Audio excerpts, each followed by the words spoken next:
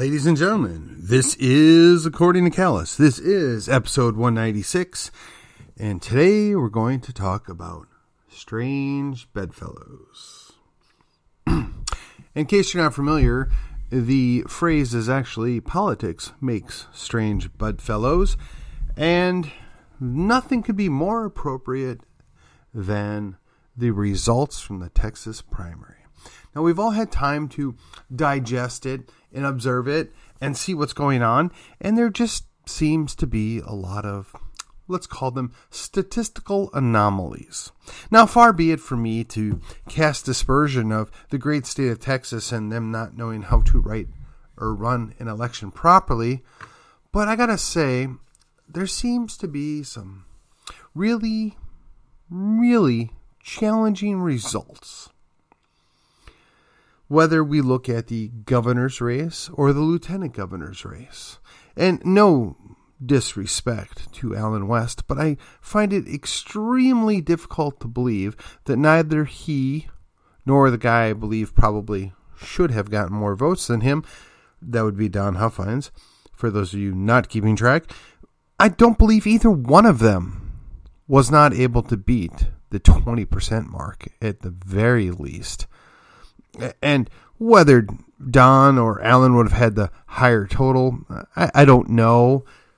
I suspect that Don outworked Allen and outspent him certainly, but I don't believe anywhere on God's green earth that 2/3 of the voters were perfectly content to give our governor another term in office. I just don't buy it.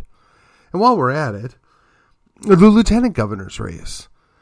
Now, I certainly hope somebody sues or somebody questions it, but at this point, I imagine the ship's already sailed. I imagine the fix was in already, and it really doesn't matter what we, the people, think, because apparently, well over 60%, almost 70%, if I remember correctly, we're just thoroughly enthusiastic with the support and love we got out of Lieutenant Dan.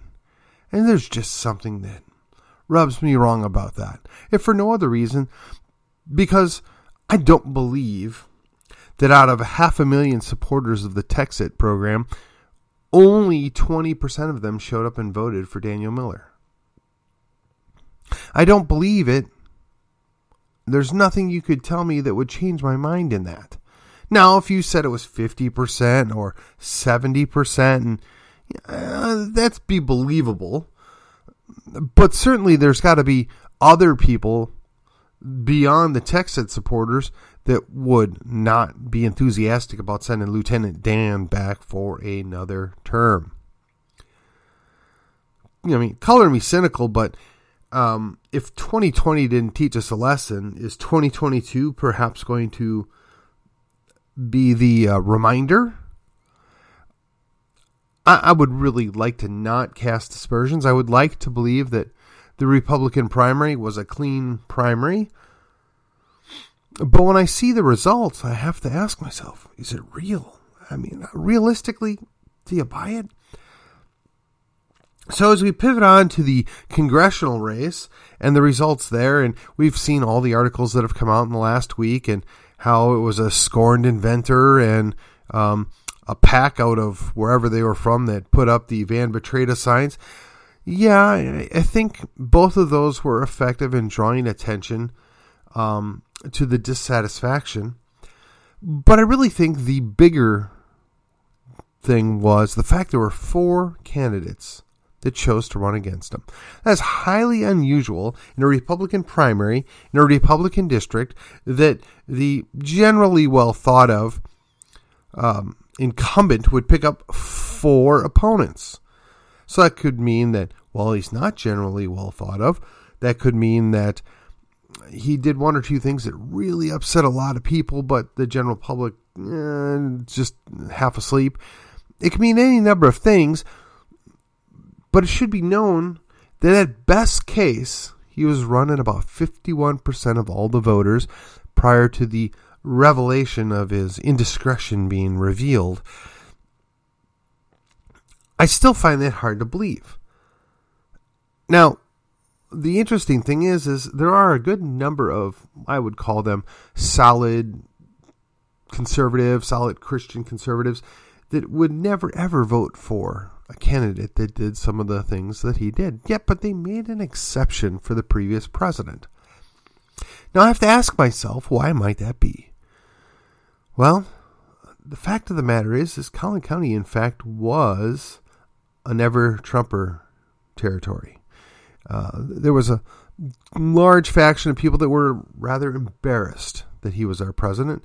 They were disappointed that we got stuck with him as a candidate. And indeed, that did play a large part in the shuffling of when our primary is at, so that we could have a larger say in who the next Republican candidate is. But if the results that came out in this primary are an indication of what's going to happen, I'm not really sure that they did us a favor. I mean, every district was redrawn to fortify the incumbents. There was no attempt to gain a few seats or more than a few seats by the Republicans. I mean, we do have a majority. You would think that you would utilize the fact that it was redistricting to be a little more aggressive and pick up a few seats. I mean, after all, there's a long-used process across the country called gerrymandering, so you can make sure that you get the best representation. But sadly, they chose not to press their luck. And it's based on fear. Again, politics. Strange bedfellows. So, in our state legislature, it is well known that the moderates, and to be truthful, the moderates of both parties, right, they work together to have a ruling faction in the House. Maybe a little less so in the Senate, but effectively, nothing effective comes out of the Texas House. It doesn't matter how good of a candidate we send down if there's another 130 squishes. It doesn't matter how aggressive we get with the actions and recruiting of good people to run in the primary if they can't win for various reasons that we can only speculate on because we have no evidence to back it up, right? There's never any evidence. We all just have sour grapes. I, for one, don't believe it. So even when you look at our Congress or the legislature down in Austin, our people routinely sell us out. The people that are supposed to be the defenders of liberty, the people that are supposed to care about constitutional rights, they sell us out. And why do they sell us out? So they can get reelected, so that they can grease their palms, so that they can get a little extra something to take home to their wife or their mistress. I'm sorry, did I say that out loud? While we're at the strange bedfellows, let's talk about HD 61 and HD 70. So in both instances, you have what I would call a more establishment moderate in the race, as well as a more conservative opponent. And I've chosen to stay out of directly endorsing or even recommending at this point because on April 9th, we're going to be hosting a debate for HD 61's runoff as well as the constable race. And I've got a special thing I'm going to do on that here in just a bit. And then HD 70, we're trying to work out a location. So, boy, if you know somebody that has a location where we can host that, we're going to host a debate for the runoff candidates for HD 70 as well as the county clerk. I think it should be very educational and very informative. And if you have any ideas, text me, message me, email me, let me know. We're still on the hunt. I have one last place I need to check with on the east side of Plano that may be available. And this is very, very important. This election will dictate who represents the most densely populated area of Collin County for the foreseeable future. And I'd sure like to make sure that all of the voters have a very good opportunity to understand just exactly where their candidate of choice stands. And I'm specifically avoiding making any value judgment or any push because I think an educated voter is the best voter we can have. And, you can listen to my opinions on the matter. You could decide that I know everything and you should just follow my lead. And that would be just peachy keen with me for about 5 minutes. And then the harsh, cold reality will seep in that you're behaving like a drone. You're a sheep. We don't need any more sheep. That does not help anything. Okay. HD 61, that's coming up. April 9th. Big debate. In addition to that, we are going to have the constables for Precinct 1. Now, an interesting thing happened tonight. I'm not entirely sure what all the significance is of that, but for those of you that don't remember, when the Collin County GOP did their forum and they had all 4 candidates, 2 of the candidates politely said that the other 2 candidates weren't even qualified. The other 2 candidates said, yeah, we're all qualified. We're able to do this job. Well, as it should happen, the preferred candidate, the one that got 40-some% of the vote, was the one that dismissed the other 2 candidates, as was the other deputy constable. Rick Burns, I believe is his name. He dismissed the other 2 candidates. But now that the primary's over and we have a runoff, and I guess you should color me a little surprised, Chris Trevino made the runoff. So now we're looking at the idea that both Kobe Owens and Rick Burns have endorsed Chris Trevino against Matt.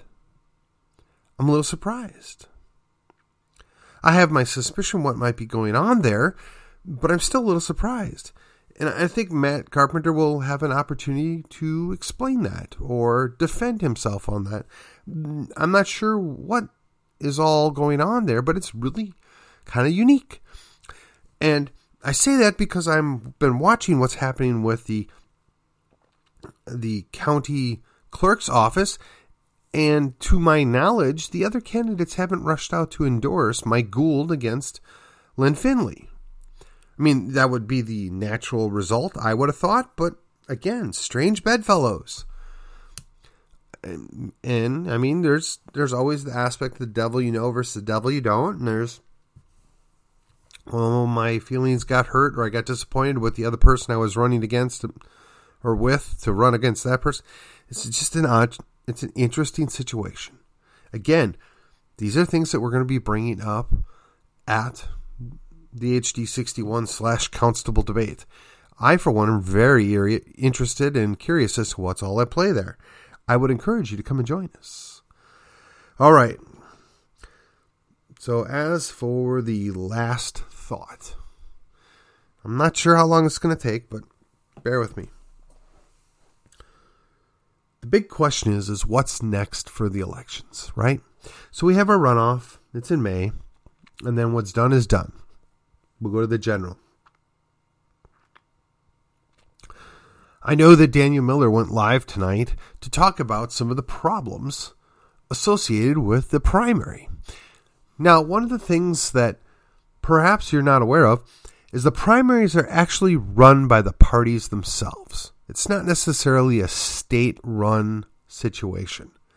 So the primary for the Republicans is run by the Republicans. Well, excuse me. The Democrat primary is run by the Democrats.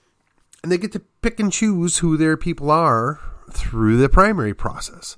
And they make their own rules. And they get to make their own determination of who votes, how they vote, and what constitutes a vote, basically.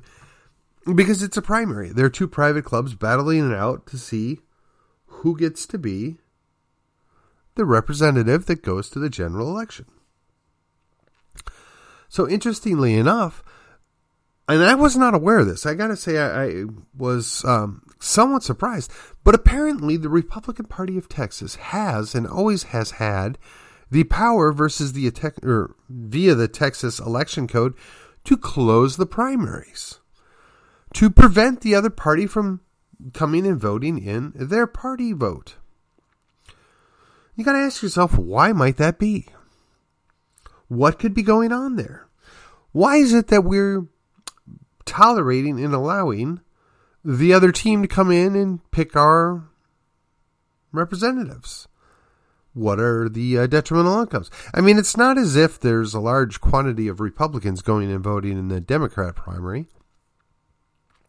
Though one might suggest in Dallas, the city of Dallas, that would be the way to go.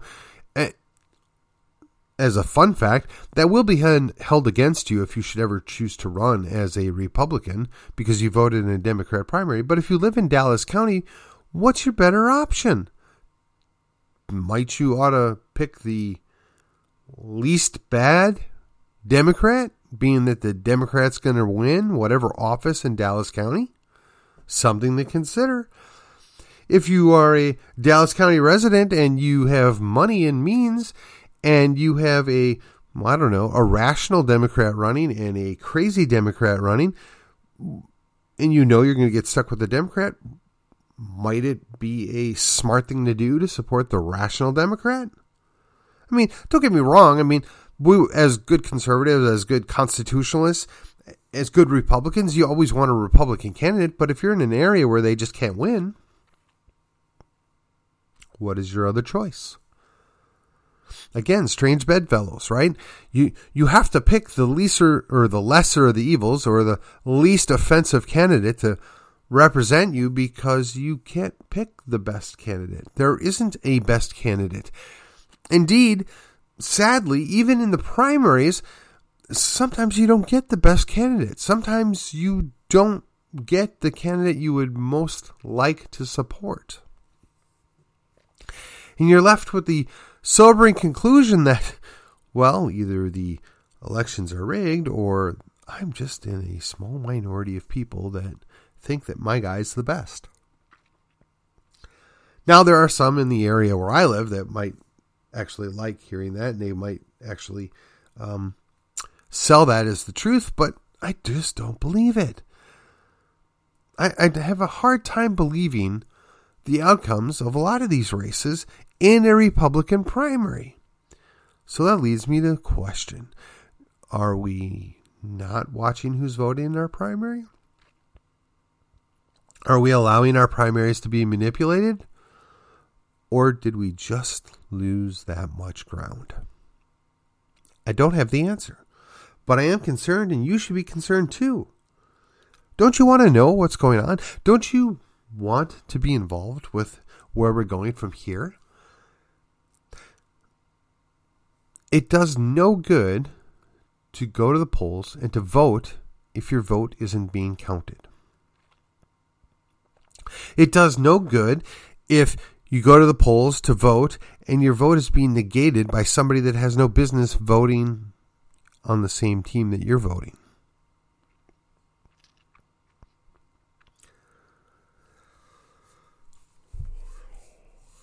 The idea that we're on the same team, that we're on the same plane of existence, somehow is just challenging. It's challenging to think that there are people that are advocating turning things back a full century and living like they did in the 1920s in the Soviet Union. And somebody thinks that's a good idea. Somebody thinks that we can build just enough battery-powered cars that we'll all be safe. If we can just give you enough injections in your arm, we'll all be safe. If we could just strip you of that little bit of freedom that you have left that we haven't already trampled over, we'll all be safe. Well, excuse me if I don't believe that. Excuse me if I question what is going on. Again, strange bedfellows. Because I could see very easily that I might have to make alliances with people that I otherwise disagree with on a good number of issues, but they also are aware that our freedom and our liberty is being trampled under the boot of a totalitarian regime. Now, whether it's Biden, this president, or the guy that or lady that succeeds in following them, the succession, not secession, that's later. The succession plan is not inspiring to me. I mean, we've got creepy Sleepy Joe in there, and that's scary enough, but heels up. I'm sorry, she's got no business. No business.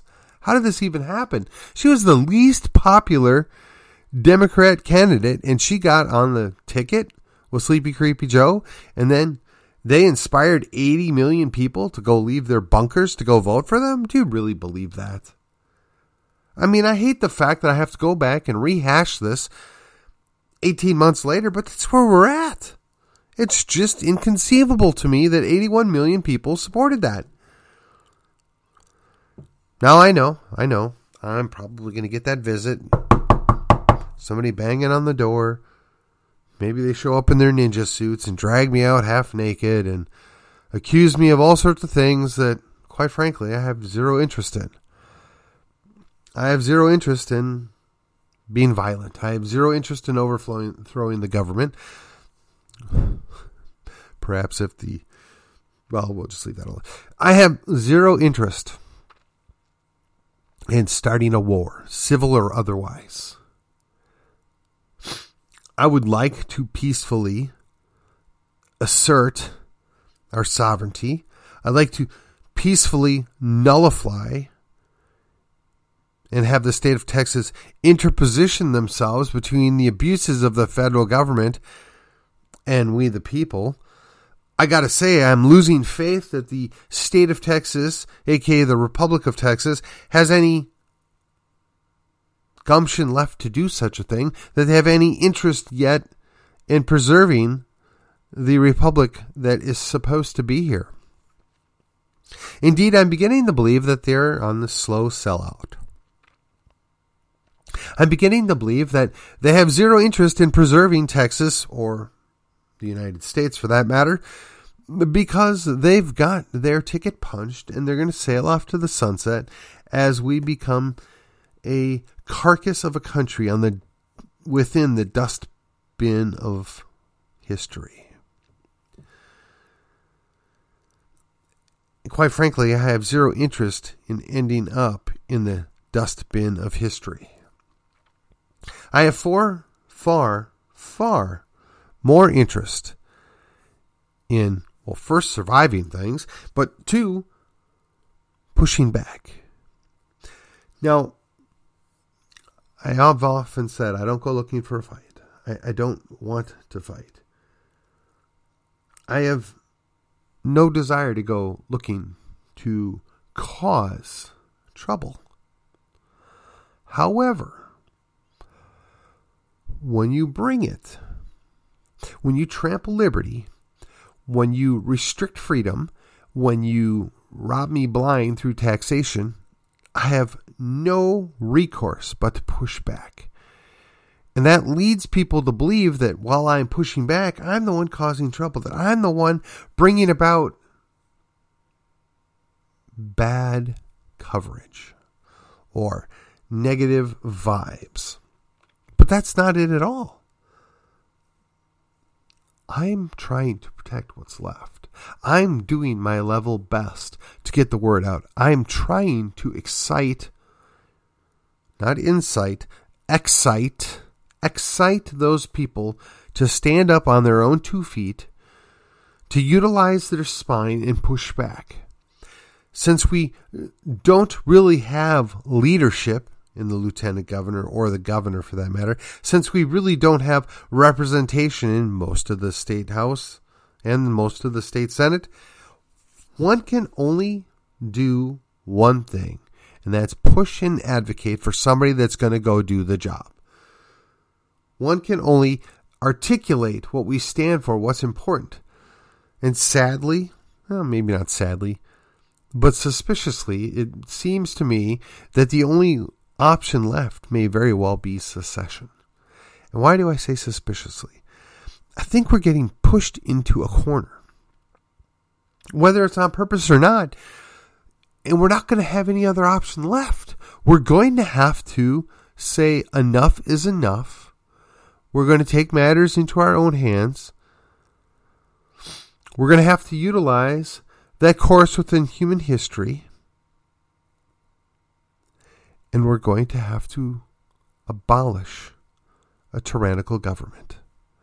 And that doesn't sound all that terrible. It doesn't sound all that ominous. But if you're a member or somebody within said tyrannical government, we have now just threatened your livelihood. We have now just threatened to take away your power. We have threatened to make you both obsolete and irrelevant all in one fell swoop. So, of course, you're going to react negatively. You're going to be aggressively pushing back. And I get it. But why aren't you willing to do that for your people, the people that you're supposed to be serving and representing? Why aren't you willing to do that to preserve liberty? Why aren't you willing to do that in support of the great state of Texas, of the Republic? That's the real question. And again, it brings us back to the original question. Isn't this really a situation of strange bedfellows? All those people from different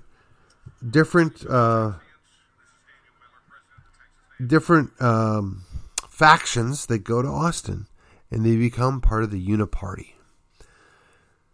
They're the prime example of what the shortcomings and the problems of not policing our own is. They are the ultimate outcome of people failing to hold our representatives accountable. I tried, I encouraged, I cajoled, pushed as many people as I could to do that. Now there was one thing that I just feel like I have to throw out there. And I mean no disrespect to either party. But the one guy that represents us within Collin County that gets the worst rap, I won't say whether or not I personally believe he deserves it. I think he...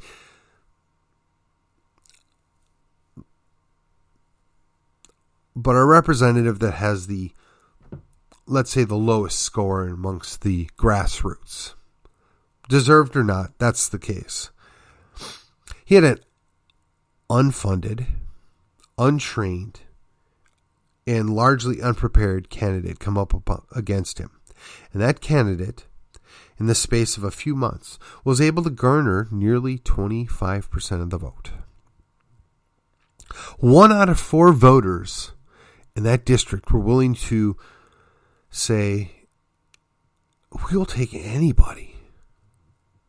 And again, I mean no disrespect. Because I know what it's like to run. Especially when you're not projected to win, right? In a tough uphill battle. I get it. I have a small understanding of that. I have nothing but respect. And I will show honor where honor is due. Anybody that gets into a race and runs is deserving of a little respect and a little bit of honor. They've put it on the line. They put it out there. And this one specific individual, against all odds, was able to do that. And while first glance it looks like they were utterly destroyed, think about it. They had to just double what they were able to do. So what would have been possible with, I don't know, $100,000? What would have been possible with, I don't know, 20 or 30 more people that were super excited?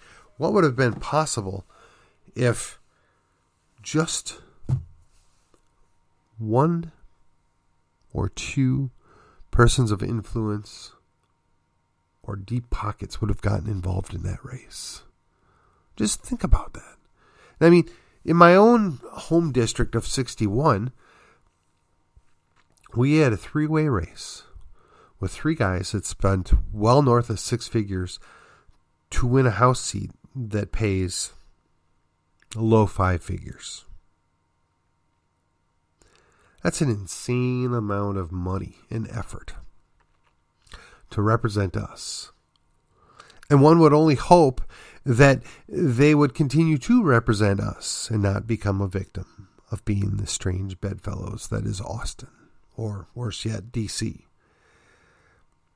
Remember, it's one thing to make an alliance with somebody to get something done.